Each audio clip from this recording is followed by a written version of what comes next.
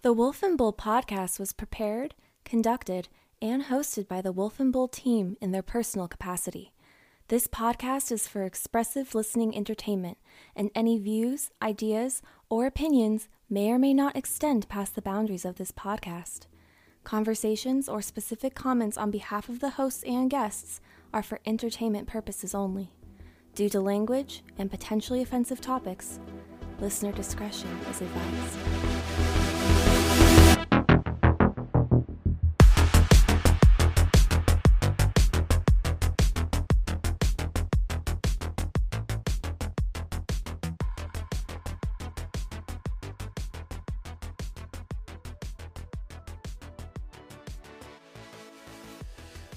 Well, we are here again, everyone. That doesn't sound very encouraging or exciting. No, let me ask you, Paul.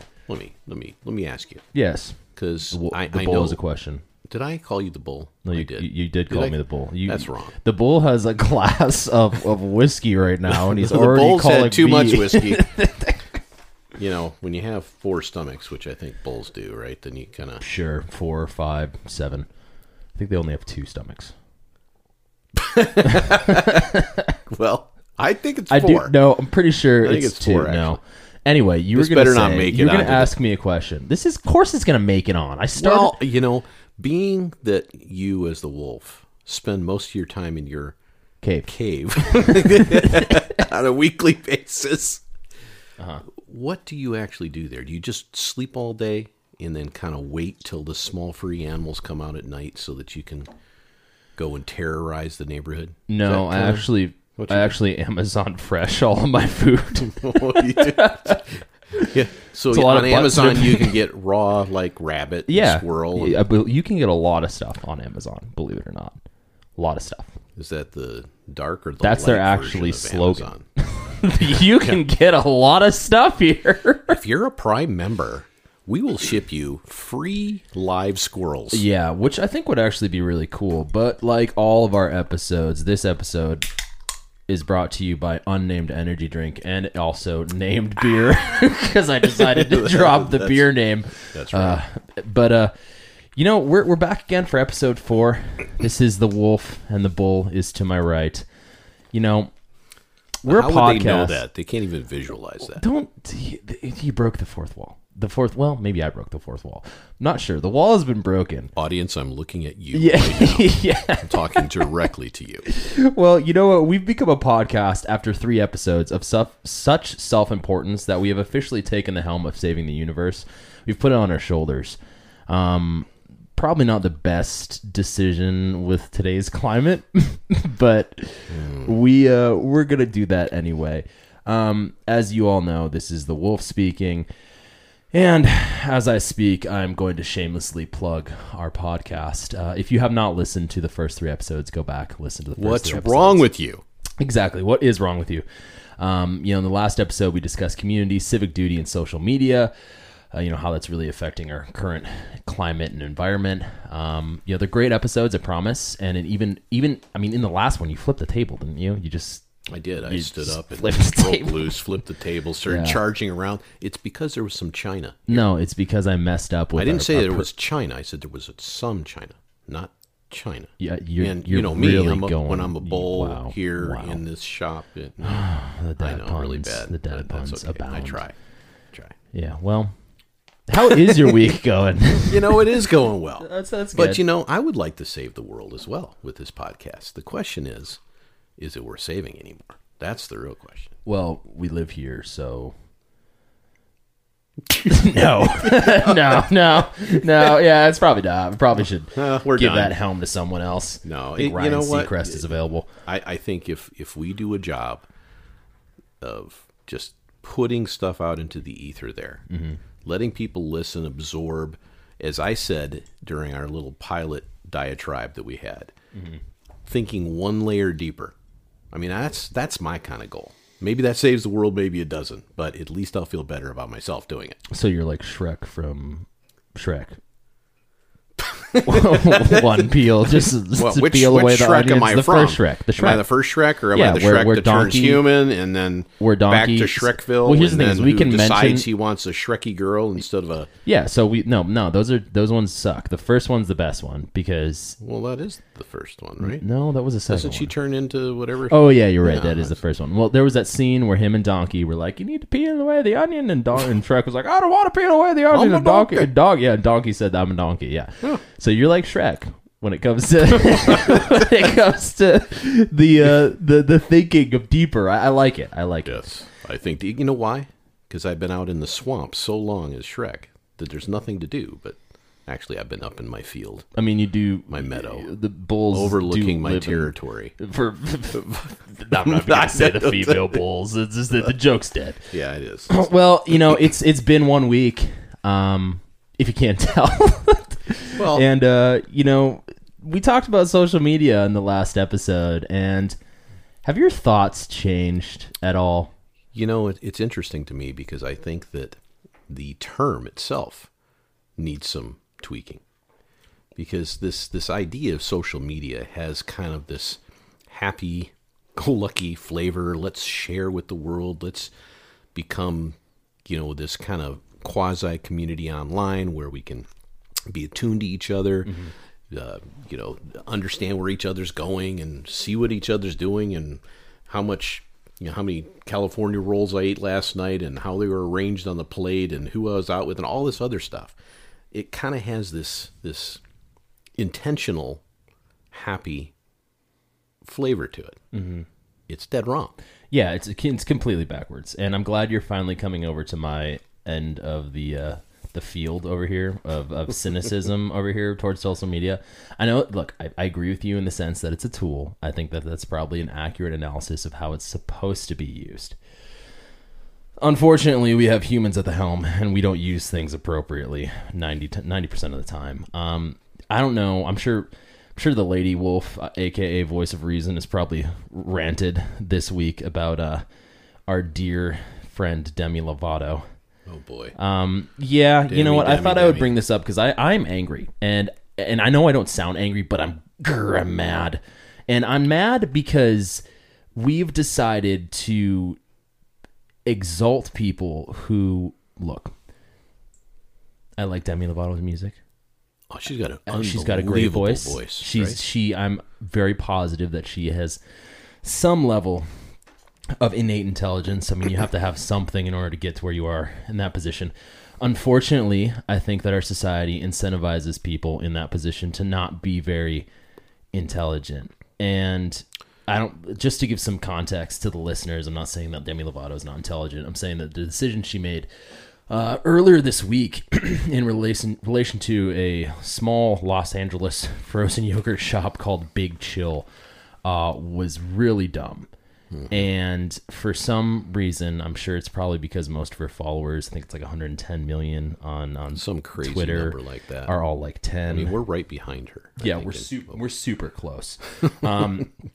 But obviously, I know she has a bad background. She's struggled with drug addiction and eating disorders, and yeah, my heart goes out to that. I think you're right. You don't want to minimize that No. part of this. It's a major, but you want to recognize what's going on beyond it. And those are things that I have a lot of family. I've had a lot of friends that struggle with that stuff. There's a lot of people that struggle with these things, and I'm not trying to diminish them. With that being said, when you walk into a frozen yogurt shop, as she did earlier this week, and start a hashtag after being angry with the frozen yogurt shop for having I think it's sugar-free cookies and other diet foods. Right. She started a hashtag called Diet Culture Vultures, and her 110 million followers, not all of them obviously, but a good portion of her 110 million followers went on to Yelp for Bigg and rated the company at a 1-star. And this company's been around for like 30-something years. And I just don't understand the logic behind that. And granted, I wasn't there, so I'm commentating on it, and I understand that she's apologetic. She's apologized.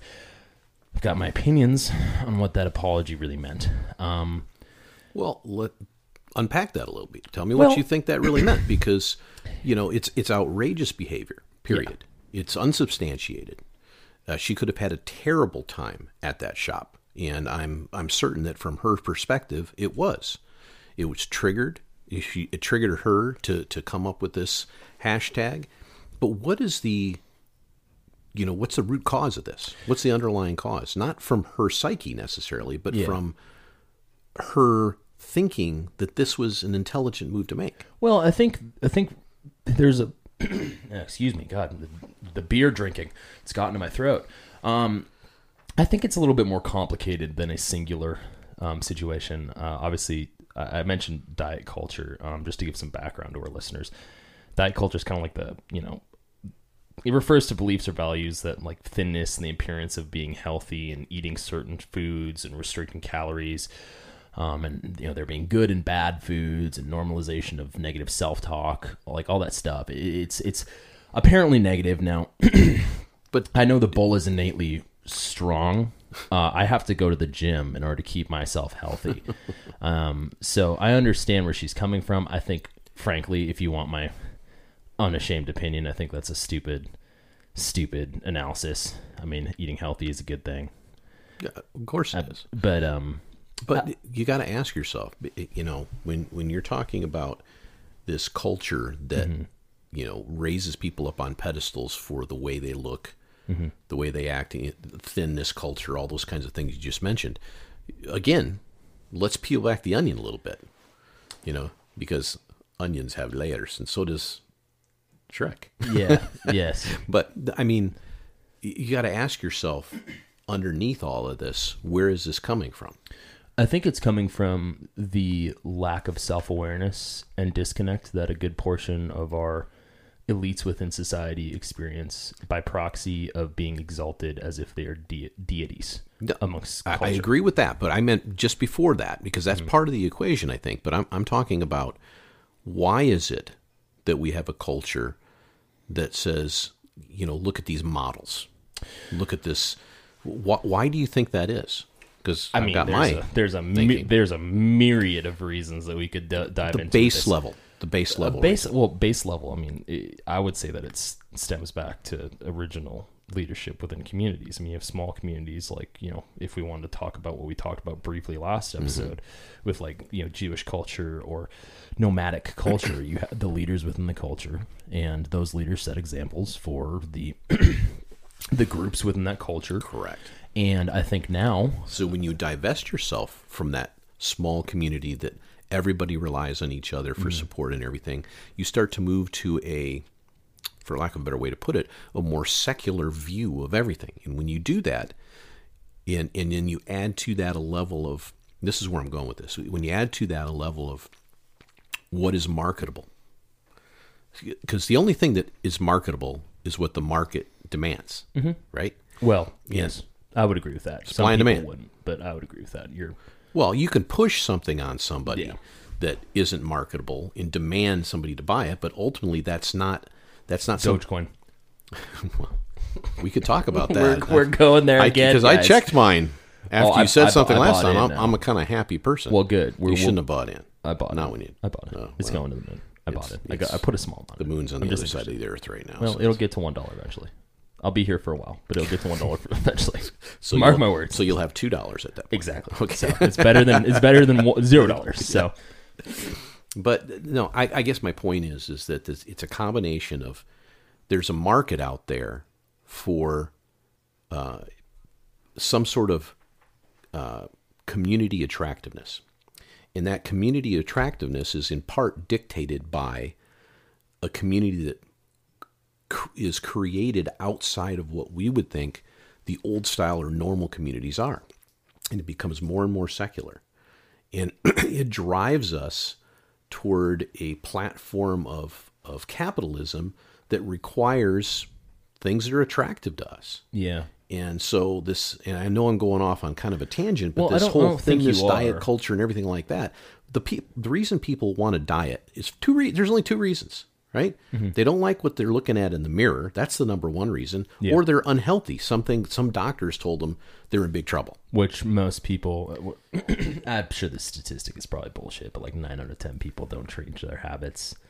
Well, so I'm telling you, if you got everybody alone and took a poll of people that most of the people that have diets every year or every 2 years or whatever they do, most of them are not doing it for health reasons. They No. should be. Yeah. They use that as a reason, but they're doing because they want to look and feel better. Well, what is it? Like the apple cider vinegar, drink it in a there's so glass many until different you things. shit your brains out. That's not a diet. And I get the antithetical nature that people see within that. I understand it, and I think people who profess to say that's healthy obviously are probably wrong, right? With that being said, though, the problem that I see with this Demi Lovato situation is that people have been incentivized. The Demi Lovatos, the LeBron Jameses, a myriad of bad faith actors within our culture have been incentivized by the reactions that they get from everyone to utilize social media as a weapon. But that goes back to what we talked about last time. Yeah. See, it's not real. But wait a sec. It starts not real. There's real. There's a circular issue. So if you have a vocal person that has some sort of following because of some unbelievable talent, Demi Lovato is extremely talented. Yeah. Great voice. Yeah. She can put those notes out there and really get people to respond. And those people who respond are emotionally tied into what she is doing. Mm-hmm. And then when she changes what she's doing to talk about something she knows really nothing about or has been harmed by in some way in her own personal life, she's broadcasting that onto an audience that is giving it too much weight. Well, not only that, she's projecting personal experiences that she's had within her own life onto people that have nothing to do with those personal experiences. So it's like if I, for example, I didn't have a very good upbringing, but it's like if I projected all of my personal experience, say I become famous, right? Say if the wolf becomes famous, obviously the bull would probably be more famous than me. I gotta keep the massaging the ego, guys. He's already talked about leaving the podcast. Just kidding. But say things go really well. I have a bad background, and I still have problems. Everyone has baggage from their backgrounds, but that's like me seeing something in relation to my family and being like, well, this person who I don't know, Bill Everyman, who owns a restaurant that happened to have a poster on the wall that's indicative of a poster that my parents had in their room. Mm-hmm. That makes Bill Everyman a bad guy. So you should go out and destroy his business. Right. That is an egregious abuse of power. Absolutely. Positively. And the problem that I see with this is that no one is really holding these people accountable. And at the same time, some people have said that she was trying to plug. She's got a new TV show coming out. Some people said this was an attempt to plug her show, which really not the best way to do that. But any exposure is good exposure in that sure, industry, which for the company, I guess, yes. People, Lady Wolf tried to go on. I don't think it was. It might have had something to do with that. They do. They're sold out of their clothes. Like people have come out and supported them, and the real issue all that here does is it just reaffirms. Yes, it creates the absolutely. cycle. And see, now, just cutting into what you're saying for a moment, using your example, your background. Let's say you have millions of followers. If you said something like that, then it's going to resonate with the intended audience that has gone through similar, because out of those million people or however many, some of them have had backgrounds like yours and could use some of your advice from your life. But what you've done is you've gone so far overboard that you've created this echo chamber, and it just amplifies and amplifies these things that are not true. Well, it's a feedback loop, but it's a feedback loop that's based upon, in my opinion, a flawed view, meaning that if I take my worldview and I project it onto everyone else's, and everyone else starts operating within my worldview, they're creating a feedback loop that's based upon a lie. Your eyes lie to you. There's studies to support that. Your memories lie to you. There's studies to support that. And most people don't accurately analyze an event as it comes towards them. And so I'm not saying that... Aren't you really just creating a new reality for those involved in your sphere of influence? Yes and no. I would say it's like kind of like a pseudo reality, because that's what I think in the terms of social media. That's what I think social media kind of does. Because, look, with what happened over this last week, and I'm not going to talk about it because there's really not a need to mention anymore than needs to be mentioned. But everyone knows what I'm talking about if they're paying attention to the public square. Misinformation about certain events, be it the one that I'm mentioning or events that happen in the future and the past, they get tossed into this feedback loop and then distorted in such a way because of social media that creates a pseudo reality of what actually occurred. They get bent to the will of the mob. And in this case that we're talking about right here, the mob is the 100 million people that decide to go after big freeze or big chill. Big Right. chill. Big freeze, big chill. Right. And see, the danger in this, and we'll get into this, I think, a little bit later, but the danger in all this is that it creates a... I'll go back to what I said a minute ago. It creates a new reality. I liken it in a slight way, psychologically, to the winners and losers in war. So if you take over another country and occupy it, or vice versa, the winner dictates the history and writes it. Yeah, it's similar to that.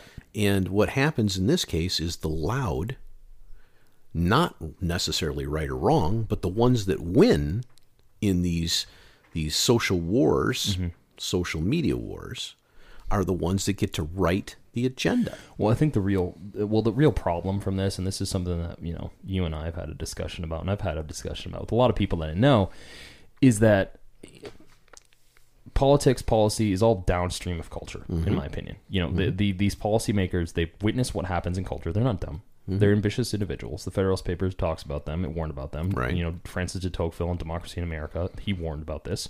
These people, they get into a certain position and they notice what's happening within the sphere and they say, okay, what can we do to manipulate that so it works to our advantage? Not saying every situation is like this. I'm not saying that Big Chill is like this. I'm not saying that the current event that I alluded to is like this. Even though they all are. There are some evidence. There's some evidences in every instance that could prove the contrary argument. They're different degrees. Yes. Because the thing that keeps everybody safe is proper disassociated oversight. And what I mean by that is, you could talk from anything from, we hire our politicians because we have a point of view that we liken toward the people we want to vote in, right? But what ends up happening is we're giving away our right to make decisions to somebody we think is going to make a decision at least similar to what we would make. Which in turn, that's why people say they trust these individuals without much of... And they shouldn't, of course. They shouldn't at all. Right. No. And in the past, you could say, okay, but the system's bigger than any one individual, so you can trust the direction of the system because there's, we've got a bicameral, governmental system, and we've got different parties involved, and we got these ebbs and flows of power that go on, and everything can check and balance each other, and then we got the courts on top of that, which are supposed to be nonpartisan in any way and only have a strict way of dealing with things. And what ends up happening is these entities, for lack of a better way to put it, are the regulators on our society, whether it's business or personal.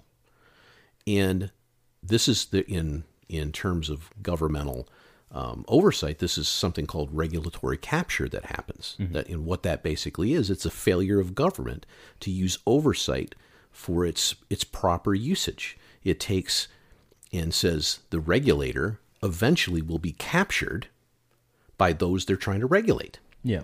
So whether we're talking about the governmental official, a regulatory agency, a business that ends up lobbying for that and gets benefits from lobbying the right way, or whether we're talking about a court system that recognizes the mob as those it's trying to regulate, rule of law, right?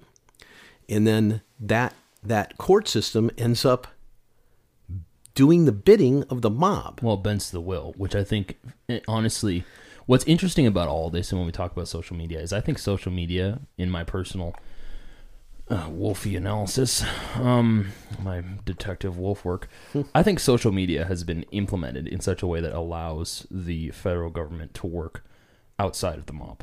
And what I mean by that is I think the social media has become, in and of itself, a small pseudo-government, in that they manipulate the way people operate. They advocate for immediate gratification. They advocate for the loss of maturity. They advocate for the the hyper individualism while also subjugating those hyper individuals to a collective groupthink way of operating. Isn't it amazing how in the distant past you would keep the masses uneducated to keep them under your thumb? Well, now you overeducate them. There, you beat me to it, Wolf. Yeah, because that's exactly, you overeducate them, but in a way you're dumbing them down because you're having them overeducated and basically fighting with each other constantly. Well, I hate to say this, but my generation is the most educated group of idiots that I've ever come across.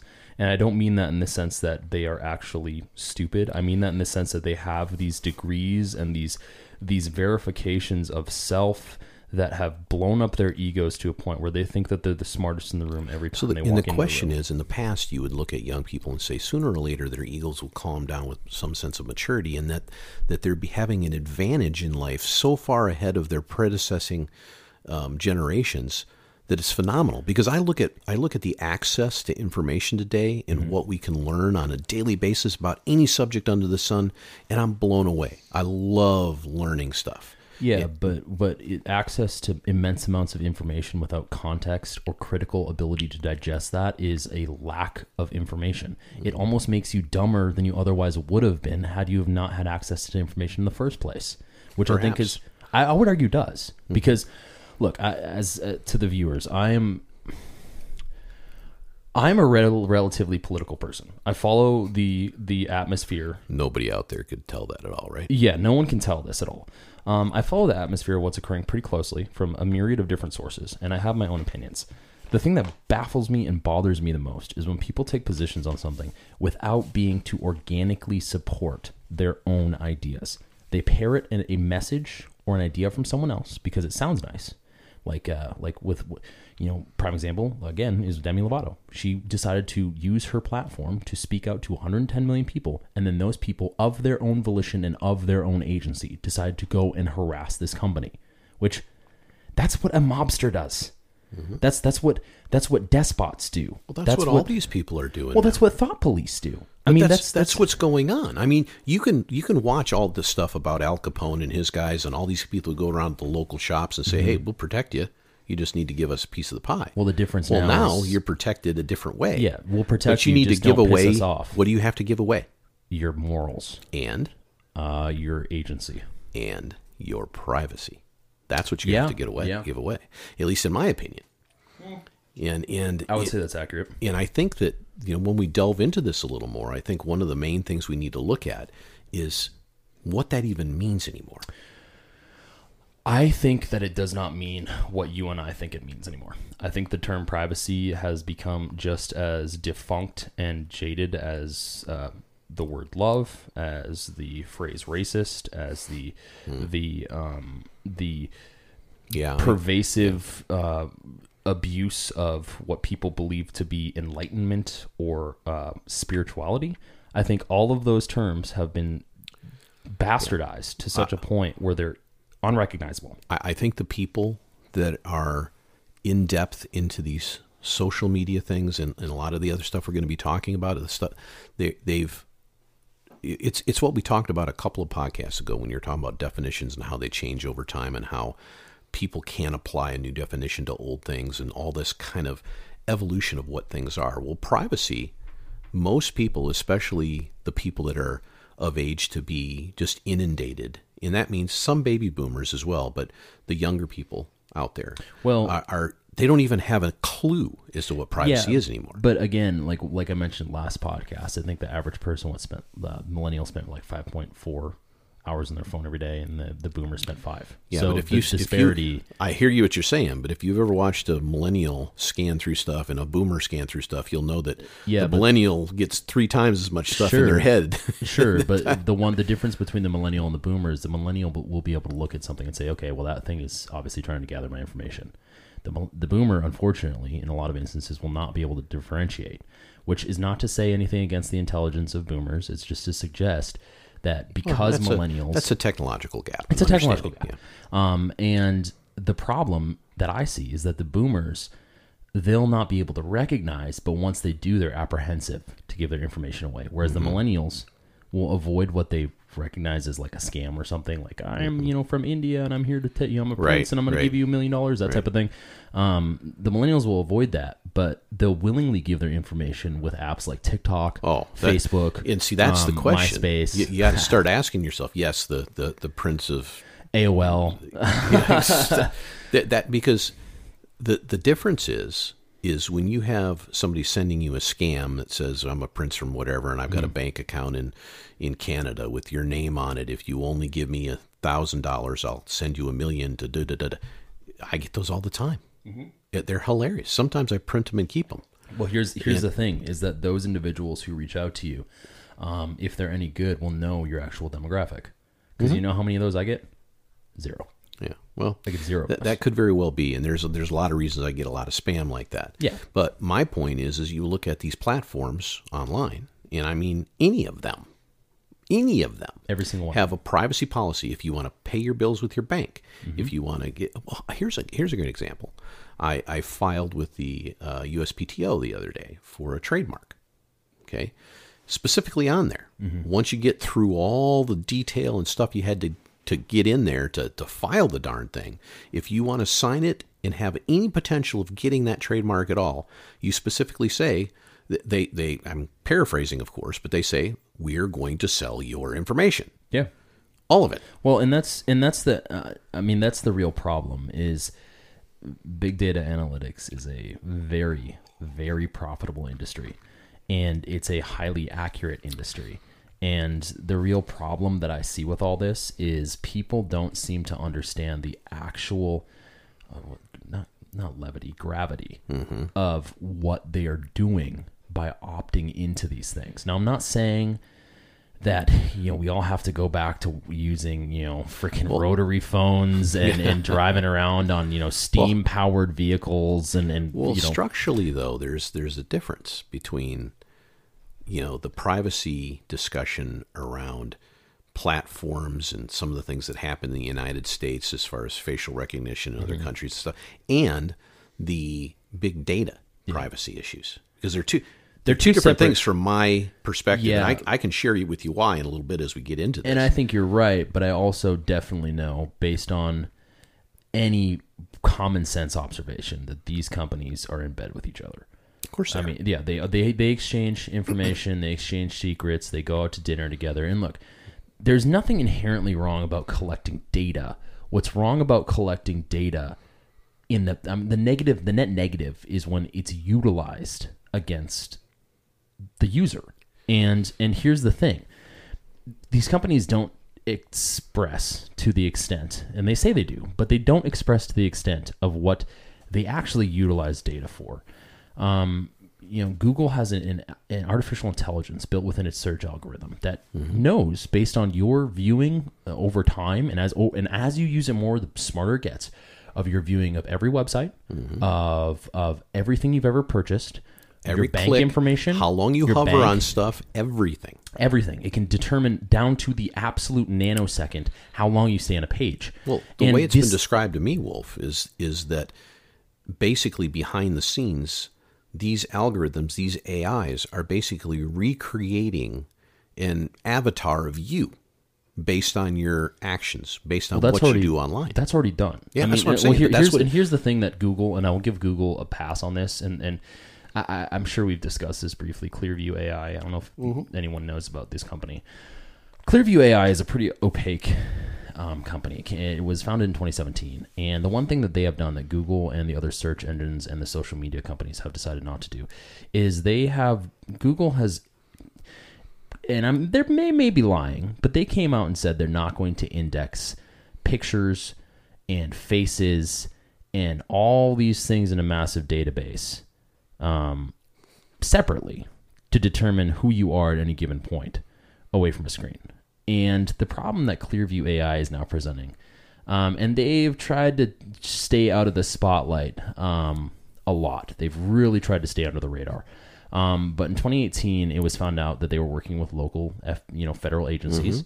And basically, what they do is they have over 3 billion images that they have taken from Google, social media, anything that you can think of. They have over 3 billion images of faces and information that they can tap into to, at any point in time, determine who you are. From cameras, from anything. And of course, their initial idea was that military and police and governmental agencies that needed to track criminal activity and things like that would be the customers for a database like this, and that is their primary initial function. But I mean, anybody can see this as a slippery slope, right? You don't have to be rocket scientists to see that. No. And on top of that, they were hacked a year ago, big time. And so the interesting thing about all this is they came out in 2020 and they said they're no longer selling their data and information or working with private industry. But it also came out from that hack that they were working with private industry. So the real problem that I see with this loss of privacy, and again, privacy is probably the wrong word for this because it no longer means what we think it does.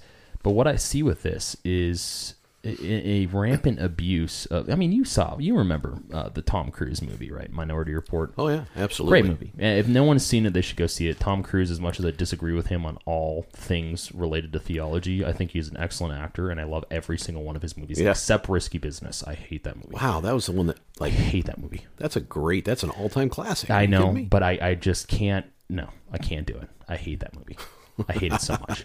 But well, if She-Wolf ever asks you to reenact that one scene, I'm sure you would. I can't. There's carpet everywhere. Oh, that's true. You can't do it. So it's exactly. So it's already out the window. It's nixed. But the only thing about that movie is that they put in this kind of this magical effect to it because they had those. I don't remember how many it was, like 3 beings that kind of could foresee stuff. Yeah. And that's a proxy for the AI that we have now is really what you're talking about. Which, and well, that's the thing that, like, what concerns me about, this privacy is it's no longer an invasion, because an invasion is unwanted.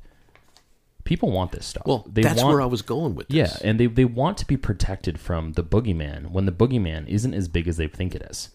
And that's the real issue here is social media, entertainment, mainstream media, news outlets, anything that you can possibly think of that is mainstream today is trying to get you to think that the world is a more dangerous place than it actually is. And in doing so, in engaging in social media and discussing and watching these things, you are actively and willingly desensitizing yourself to the counter narrative of what actual reality is. And unbelievably, that gives these big corporations more opportunity for your dollars, wide open door, and it gives the governmental agencies that go back to what I was talking about with regulatory capture, the regulatory people, the lawmakers, everything else, are benefiting from this because they're getting more and more power, bigger government. You want to know a scary thought?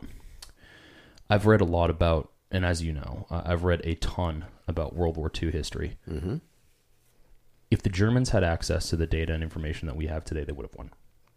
Well, they almost did anyway. Yeah, but my point, the scary thought I'm saying is that a lot of these instances of massive abuse of human rights, be it the huge amounts of destruction and abuse and killing of the Gulag Archipelago, or you look at the Uyghurs, the gas chambers, or the Uyghurs in China. I mean, if you look at just that. I'm sorry. Finish your. My whole point is a lot of these things, caused by ridiculously abusive regimes, and we can talk about the ideology all we want. At the end of the day, what happened, and all of these things created, by either Mao's China or Stalin's Russia, or Gorbachev was Russia too, or Hitler's Germany. All of these things were bred out of the innate disregard for morality within the culture associated within those communities. And social media has become a worldwide phenomenon culture in the sense that if Stalin, as gregarious as he was, or Hitler, as gregarious as they were around now, and they had access to social media, I would argue more people would have advocated for the type of abuses that happened then today. And I know that's a lot of... It's you would like to think better of the human element than that, but I think you make a valid argument. And then, interestingly, there's one place where most social media, including Facebook, is banned. China. And but if you look at some of the things they're doing over there, and not in terms of human rights things, if we talked about the Uyghurs, the version of Clearview over there already exists. And you know what it's called? Opaque View. Skynet. No fucking way. Yes way. Are you serious? I'm serious. Arnold Schwarzenegger was right. That's right. He's just speaking in German. That son of a bitch. He's speaking in German, or he's speaking in Chinese with a German accent over there. It's what it's There's called. no Skynet is the facial. It's been around since like 2003 or something. They literally. Yes. Are you kidding? And they've got it supposedly. Now this is coming from China, of course. They've got this. They tell this the truth facial all the time. recognition to a point where it could disseminate between a Uyghur Muslim and non. Which, by the way, is why people should be worried about TikTok, because TikTok is a Chinese company. Exactly. And China. People will say no, it's not. No. The holding company behind TikTok is very much a Chinese company. Right.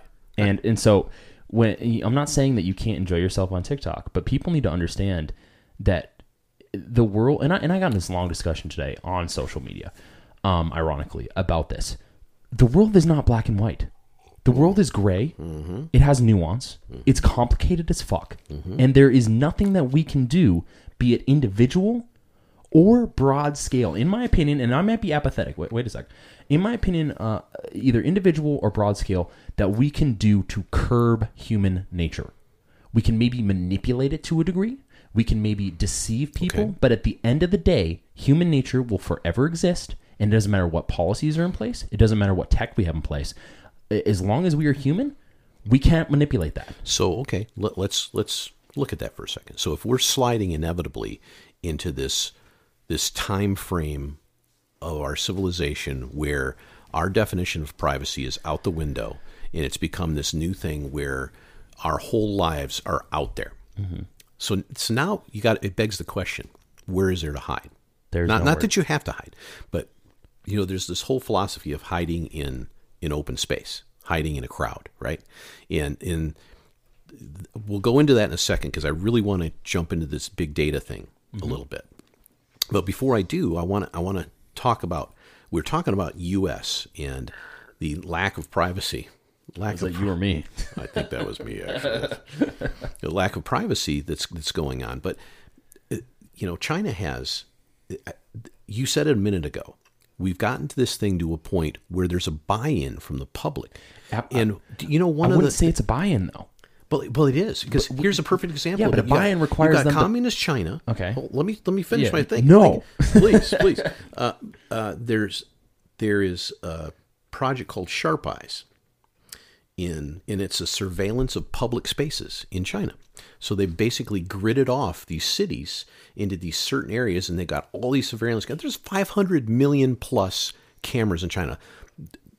A third of all the surveillance cameras in the world are in China. Are they made by China? What do you think? No. The cameras? No. They outsource their tech. Whatever the case may be. They outsource it to North Korea. Great, fantastic. But cardboard boxes. My point is there's actually instances where these cities are given some autonomy as to how to use this Sharp Eyes. Sure. They are, and these citizens are crowdsourcing funding for this stuff. So they're buying into it because they have something on their TV that they can go picture in picture and see the public square and report on people. Yes. So the buy-in or the incentivization, and it's incentivizing is not really a true buy-in or incentivizing. It's a manipulation. I mean, look. When it came to 1930s and 40s Germany, they did the same bullshit with the order police. They would get a bunch of salespeople, a bunch of business owners, a bunch of people that worked in grocery stores, and they would tell them, look, you have a duty to work with your own community, your own country. And we have a nemesis and a menace. They're called the Jews. And, because of our belief in the Aryan race and the superiority that we have, we're going to go ahead and forgive those individuals of their disgrace of being Jews by popping them in the back of the neck with a rifle. That's where it went with that. And this type of thing, when it comes to the trade, the buy-in, That's what it was. Look, I know look. You're looking at me like I said the worst thing in the world. No, I didn't. I'm just saying that's 4 times in a row we've been canceled. Well, exactly. And the real problem here, and I'm not discounting that, is the most terrible fucking thing, one of the most terrible fucking things to have ever occurred in human history. Right. And the problem with this buy-in of reporting on people for the greater good, or of buying into the narrative for the greater good, is it's not a buy-in. Because the buy-in, you have to convince something, one, that they're giving you something of value, and you're giving them something of value. But see, that's where they're going with this. But they're not giving you something of value. They are. No, they're not. Social credit score. Okay, I know we've that's talked where about they're this. going with sure, this. And I understand that's probably where they're going with that. But it's that does not probably, mean, it is. But that does not mean that it is valuable. It's valuable because they're China's doing it right now. Yes. They're blacklisting companies that are associated with other companies that are blacklisted, right? So you get not only responsible for your own company, you're responsible for those you associate with. Sure. So what is that company going to do? It's going to adhere to whatever the structure is put in front of it to make sure that their social credit score is legitimate enough to get better bank loans, and in the terms of individuals, they talk about, discounts on their water and energy and all this other stuff. Again, the problem with all of this is it's unsustainable. That's why I'm saying, look, you're shaking your head, but no, I don't believe it. Okay, maybe not within the sphere of the structure that holds it, right? But it's like with anything, when we.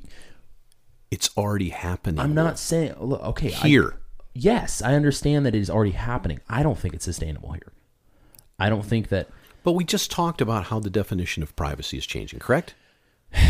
So it's like anything else. You stretch something far enough, and it never gets back into the shape it was before. Yeah, but eventually the envelope will break, is my argument, which I think. It won't break if people don't know better. But people do. I think that they do. Right now.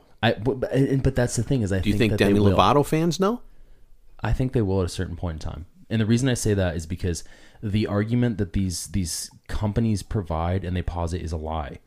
You can't exist forever within a lie. You can't do it. And here's the thing. Look, I understand what you're saying, and I think that there's validity to it, and the likelihood that it occurs to some soft degree here is probably more so than the extreme in China, okay? I mean, credit scores are probably, they're already a thing, right? Mm-hmm. Social credit score, in my opinion, in order for it to come to fruition, is if people decide to give away their autonomy and agency in favor of a collectivism ideology that does not exist to the extent that it exists in China here. It doesn't exist here. I disagree. I think it just looks different. I really do. In here, my reasoning by this is, okay, we can talk about regular credit scores. If you look at your credit score, it's have you paid well? How much of your overall income do you have toward credit or revolving this and that? Do you have mortgage payments and payments for cars? Have you missed anything ever? Are you late? And how late are you? And all these other kind of things that occur. Very black and white, right? Yeah, sure. It's very simple. But you start adding to that things that you've done right or wrong in your associations with others. Let's put it this way. If you go back, there are people right now that are going through years and years of people's data on Twitter. I understand. And getting them banned. Yeah. What is that? But what do you call that? The thing that I think stops that, because people have talked about reforming Section 230. Mm-hmm. One that would stop that. That would prevent that from occurring. This goes back to regulatory capture. Look who's got to stop it. I understand, but that doesn't mean that these entities in every aspect. Now, I'm not saying, look, this is going against my traditional libertarian values, because I hate the government. I think the government is stealing from people on a daily basis. I'm going to say something that's going against it. Not every instance of government intervention is negative. Of course not. So I don't believe that. My personal belief here is that this won't get to that level, for one, because of our Constitution, and because I think people can't exist their entire lives within a lie. They find out eventually, and then they totally flip on the opposite end of the spectrum. The second aspect that I think is different from China to here, there's over 40 million guns in American circulation. America, we are notorious for being giant babies, and we won't allow for a dystopia like China. As much as I would like to think, we wouldn't allow for that extent of dystopianism. I could be completely wrong. I mean, I'm willing to accept that because we are really fucking close, in my opinion. But I don't think it's going to be to that extent. I just personally think that it's more insidious here. That's what I think. I think it's more subtle. Insidious is the wrong word. It's subtle. It's more subtle. It's subtle, and it's gradually moving us in these directions because you said you don't think we'll ever get to. Well, I would ask you 2 years ago would be better. 2 years ago, do you think we'd be talking about the things we're talking about now? And you may say a few of them, but you certainly wouldn't think about that stuff, though. But did you think it was going to? Did you think it was going to go as far as it went? I would never profess to say that it would. But at the same time, we are still talking about those things, which is a sign that it's not going to get talk to that about extent. them while we can. Exactly, and the more we talk about them, like people, I hear all this doom and gloom lately of this is the end of the republic, all this nonsense. I hear it all the time, whether from the left or the right or the middle or from someone who doesn't identify as anything but a plant. I hear it all the time. And the problem is that is brought on by availability bias. I mentioned this in the other podcast, but that's what it's brought on by. People look at their availability of what they see to be the worst possible event that has ever occurred in relation to where they are at any given time, and they say, this is it. This is the end. They are fucking wrong. Every data point points to them being wrong, whether it be about the structures that people have deemed to be evil. They're wrong data-wise. Data does not support their arguments. To some degree, it does. Not every one of those arguments is accurate. Same with poverty, same with food, same with lifespan and expectancy, same with overpopulation, same to some degree with environmental disasters. They don't look at the actual net long-term projected value. They look at the immediate presumptions of what the scariest fucking person in the room tells them, and they're wrong. And when they may be wrong, but they use that as an excuse to get greater and greater things done in a shorter period of time. The funny thing about all that is by doing the greater and greater things done in a shorter period of time, there is a half-life of experience of benefit to those things. If someone passes something that they say, this is going to change the world, and then 10 years from now, there's no fucking benefit, it might be like pulling teeth to get it fucking reformed, but my generation, the one thing I will say to them, as dumb and as educated as we are at the same time, we really don't like it when there's no movement. And eventually, the targeted area will be positioned in such a way that they hit the target right in the nose at the right exact time in the right exact place. Well, I think the challenge we have up as an argument against whether something will go that far asunder or not is that our technologies are at a point and our data, not retrieval necessarily, but our data retention and ability to analyze it has gone to such a place that I don't know if there's any coming back from it. Well, there's not. Because the very last thing I wanted to kind of throw out there on the privacy is that there's this, the stuff with Clearview and Sharp Eyes and Skynet and all that kind of stuff is crazy. But it's focused on the individual. Now, when 9/11 happened it's focused on the individual, but it's pushed by the collective. Correct, but follow my logic on this. What I'm saying is it's saying we can identify you and your ethnicity and your background and your probably, what your grandfather looked at from facial recognition. But by the way, yeah, you asked a second ago where the safest place to be would be in a position of power. That's the safest place to be. Of course. That's always the safest place to be. Yeah. In plain sight. If you're in charge of making the rules. In plain sight. In plain sight, yeah. Exactly. And because everybody can see what you're doing is inaccurate and in the gray and all that, but there's nothing they can do about it. They trust you, though, because you align with their values. Well, I'm very trustworthy. Us bulls sitting in a field are very trustworthy. Well, you were talking about my grandfather, who is long dead. I mean, he's been dead for 85 dog years now. Yeah. Yeah. But he was the alpha of the pack, though, as well, right? Mm-hmm. Okay, well, that's good.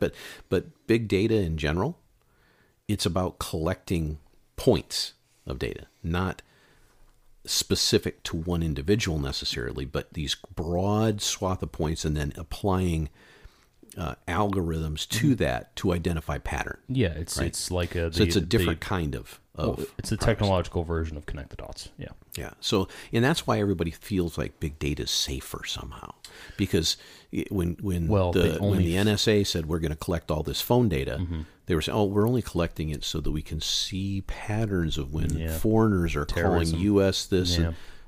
But the problem is people forget. To your point earlier, they forget that it's all the data's there. Well, they also forget how rare those events are. I can name on one hand in the last 20 years how many at-home terrorist attacks have occurred in the United States. That you know of. That I know of. Yeah. But again, I mean, I guess this all relates to my real concern. And you mentioned artificial intelligence. Mm-hmm. I don't think, unlike yourself, I don't see artificial intelligence as being a net positive. I see it as being an existential risk, and I see it as the answer to all of humanity's problems in that it will eradicate us from existence. And I know that is very cynical. I also don't have a lot of faith in power structures that tell us that they have our best interest at heart. And all those power structures, all those private companies like Clearview AI, they hide behind the guise of public faith, as opposed to actually just trust us. Well, just trust us, and then they tie in all these like absolutes. Like, we have the data to support every single one of our statements. And I think I don't know if anyone's ever read this book. I haven't read this book, but I think the statement's pretty freaking fantastic. Knowledge, absolutely sure of its infallibility, is faith. And there's a lot of arguments these days that are so arrogant in their just have faith in us. Well, it's not even, they don't even say the word faith. They just say, well, the data is there. Don't analyze it because the data says this. Of course, that's a tremendous anti-argument as well, because data is manipulated all the time. Well, data is manipulated. Well, science is not. It's not static. No, science is dynamic. Not. So status is a status. Science is about asking questions. That's it. It's base core level. That's all it's about. Is questions. And this is why, when I get in discussions with people who are of the absolutist Puritan ilk that I despise so much, not the people, but their way of thinking just pisses me off. There is no one instance in all of humanity in which we know everything at any given time, and everything is always correct in that instance or worldview. And I have discussions with people who are atheists. I have discussions with people who are absolutists who follow the science. Whatever they talk about, in any instance, if they don't have an argument that is falsifiable, then they're wrong. Just by the premise of having a non-falsifiable argument. You have to be open to other facets of information. And whether that proves you wrong or not. And that's the problem that I have with this social media brainwashing, because it is a brainwashing thing. That's what I have with the people who will not criticize power structures that tell them that they are doing the correct thing on basis of their virtuous actions. I think that that's nonsensical. I think the starting point is just assuming they're not virtuous actions. Well, if we started there, we'd probably have a much better take on it. If we started from the position that every single person is flawed and probably wrong, we'd have a better world. And, when it comes to dystopia, there's so many various authors and writers and philosophers and theologians that have talked about this. And that one quote is from, I'm going to butcher his name, but it's from the book called We. It was written in 1924, and it was from a Russian individual named Yevgeny Zamyatin. That was excellent, by the way. Thanks.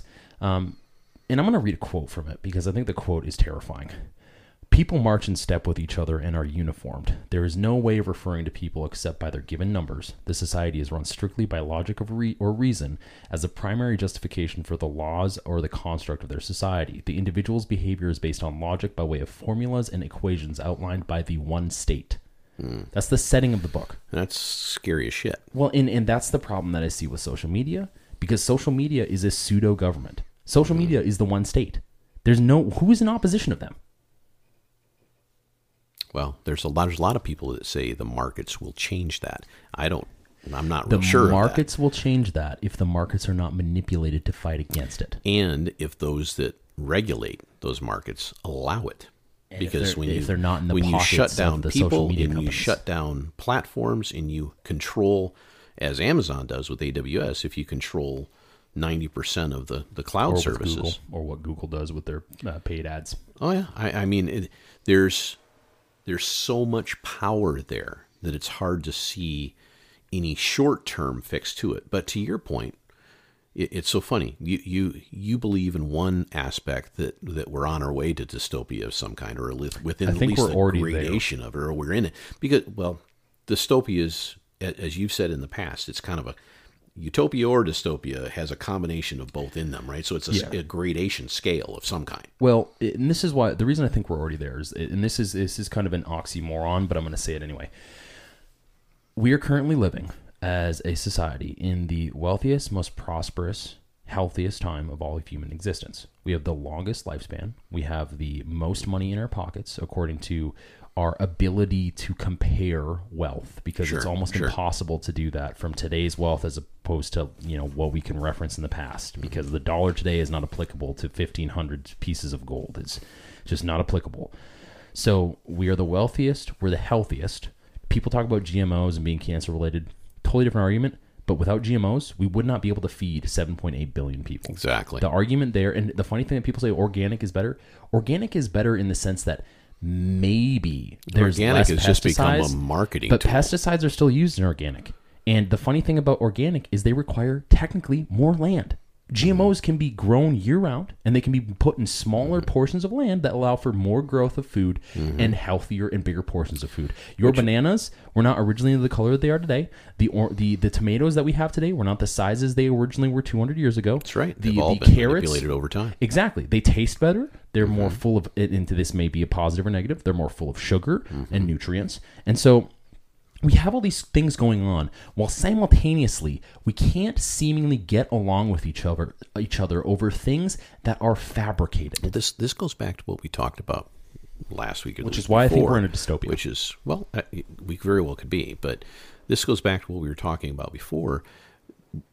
When everybody decides to look at each other and find fault within each other, no matter whether it's granular or big picture stuff or systemic stuff or racial stuff or whatever you want to look at, when they have all the time on their hands to be able to look at one another and deem each other so imperfect that it has to change radically and everything has to be burnt down, that means there's something missing.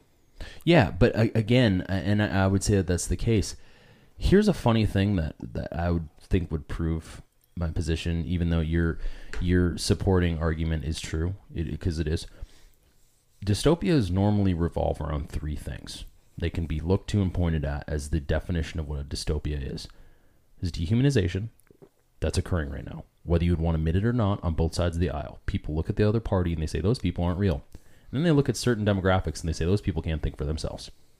So that's existing. It's existed for a while now. Tyrannical governments. I'm not saying America is exactly tyrannical. There are some things that we have in place that prevent it, but we are definitely not so far away from it that it is obtuse to the thought process. And then finally, environmental disaster. What is all of our policy based around? Preventing environmental disasters. Well, everything's called an environmental crisis now, by the way. They keep changing the verbiage. Which, look, I get why they do that. I understand. And I think there's some merits to switching some of our power sources. Absolutely. Again, the funny thing about all this is we mentioned, what was it? We mentioned the virtuous narrative of things that allows people to think things are good. You know what's probably one of the best technological advances that we are fucking ignoring completely? Nuclear power. Oh, yeah. Well, why in the world is France 100% nuclear dependent? Yeah, and we're not. And the advances they've done in nuclear power. Of course, what ends up happening is you have a situation in Chernobyl, and then more recently, there's only been Fukushima. 3 instances: Chernobyl, 3 Mile Island, and Fukushima. And in all 3 of those instances, outside of Chernobyl, because Chernobyl, Russia's never going to give us the actual numbers. They never will. They'll never admit to how many deaths there were. But from what we can determine, there were only 34 direct deaths, not counting the cancer, which I think was something around 100,000. Here's the problem. This goes back to what we've been going through the last year. You know, there's truth in a lot of what we're going through, and there's also a very large element of fear involved in all of this. And when you talk about the prospect of nuclear energy, that's what you're talking about.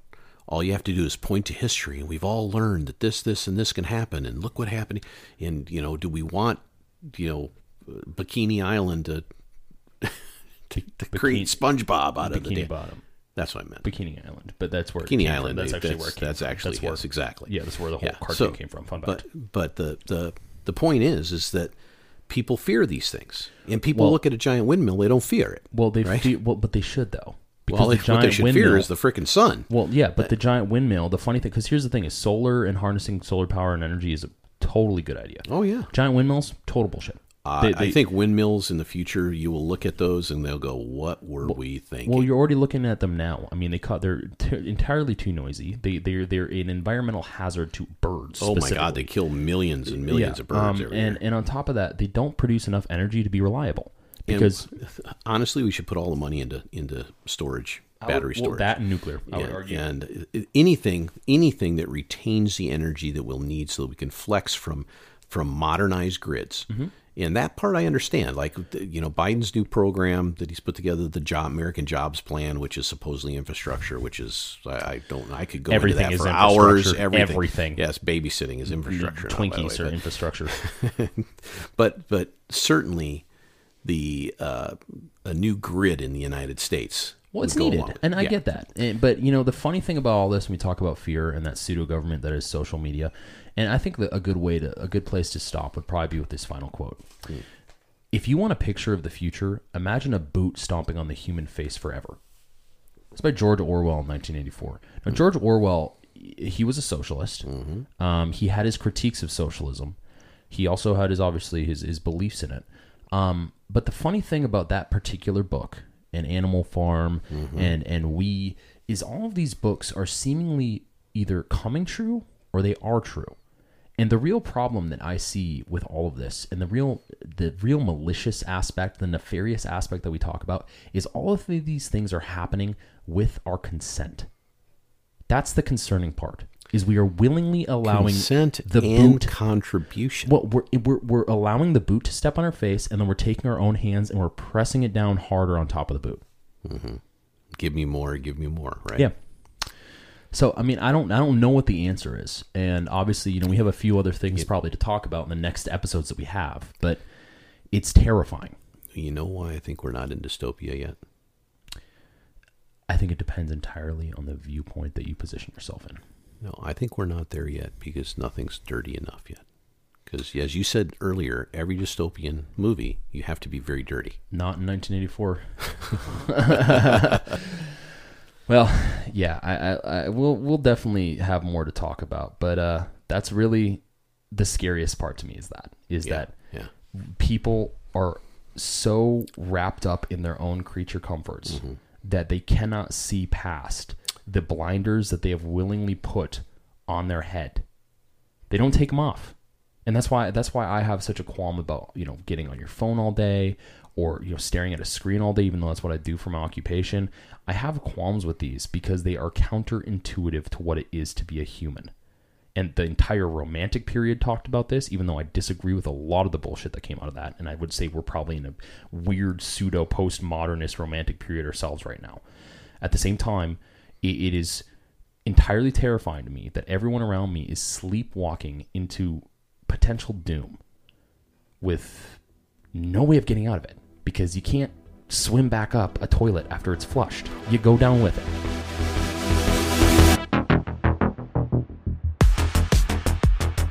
Hey everyone, this is the Wolf speaking, wrapping up yet another episode of the Wolf and Bull podcast. We appreciate you spending your time with us, and we can't wait for you to hear our next episode. If you like what you heard, tell your friends and family, your neighbors, the local bartender, your doctor, your boss, and hell, you can even tell us. By leaving us a 5-star review on Apple Podcasts, you can directly help build the Wolf and Bull cult. The Wolf and Bull family. We can be found on most major podcasting platforms and social media. So what are you waiting for? Scoot on out of here and enjoy your day. But you should probably leave us a review first. But make sure to enjoy your day. But don't forget to leave us a review. Okay, bye!